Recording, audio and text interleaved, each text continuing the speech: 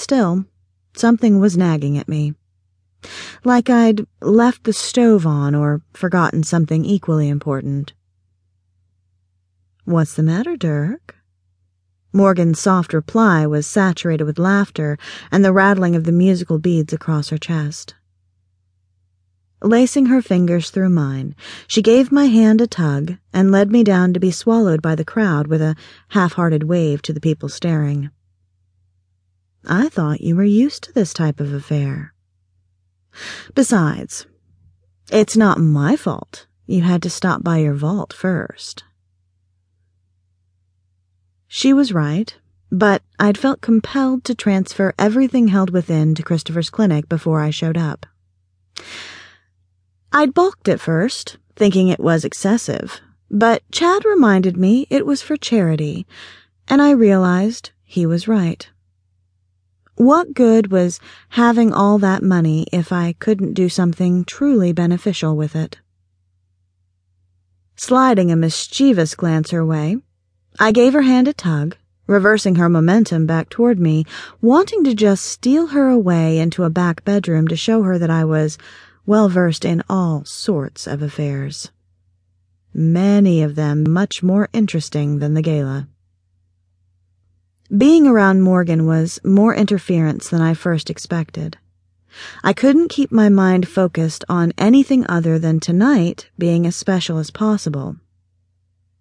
Surely Sue would understand it if I took a night off from being another pair of eyes and ears for the enforcers. "I have a better idea," I crooned, mustering a lopsided grin and pulling her against me. Morgan's eyebrow hitched, even as her lips quirked into a slow smile. "I think people are staring." "Let them," I growled softly, leaning forward to kiss her, not caring if the entire world was paying rapt attention and taking notes.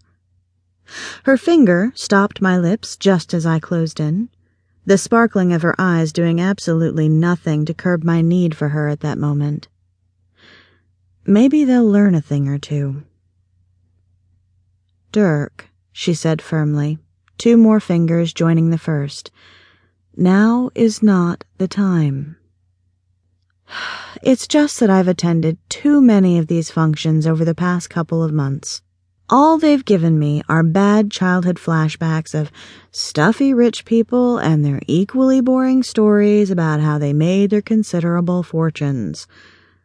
Worse yet," I grumbled as I dropped my voice for her ears only, "most of the people here think they're hot stuff just because they have the title doctor in their name. They can't all be bad, can they? Bella's a doctor, you know, and I'd say she's rather pleasant, all things considered," chuckled Morgan, her fingers pulling away when I started nipping their tips to pat my cheek affably. "Lighten up.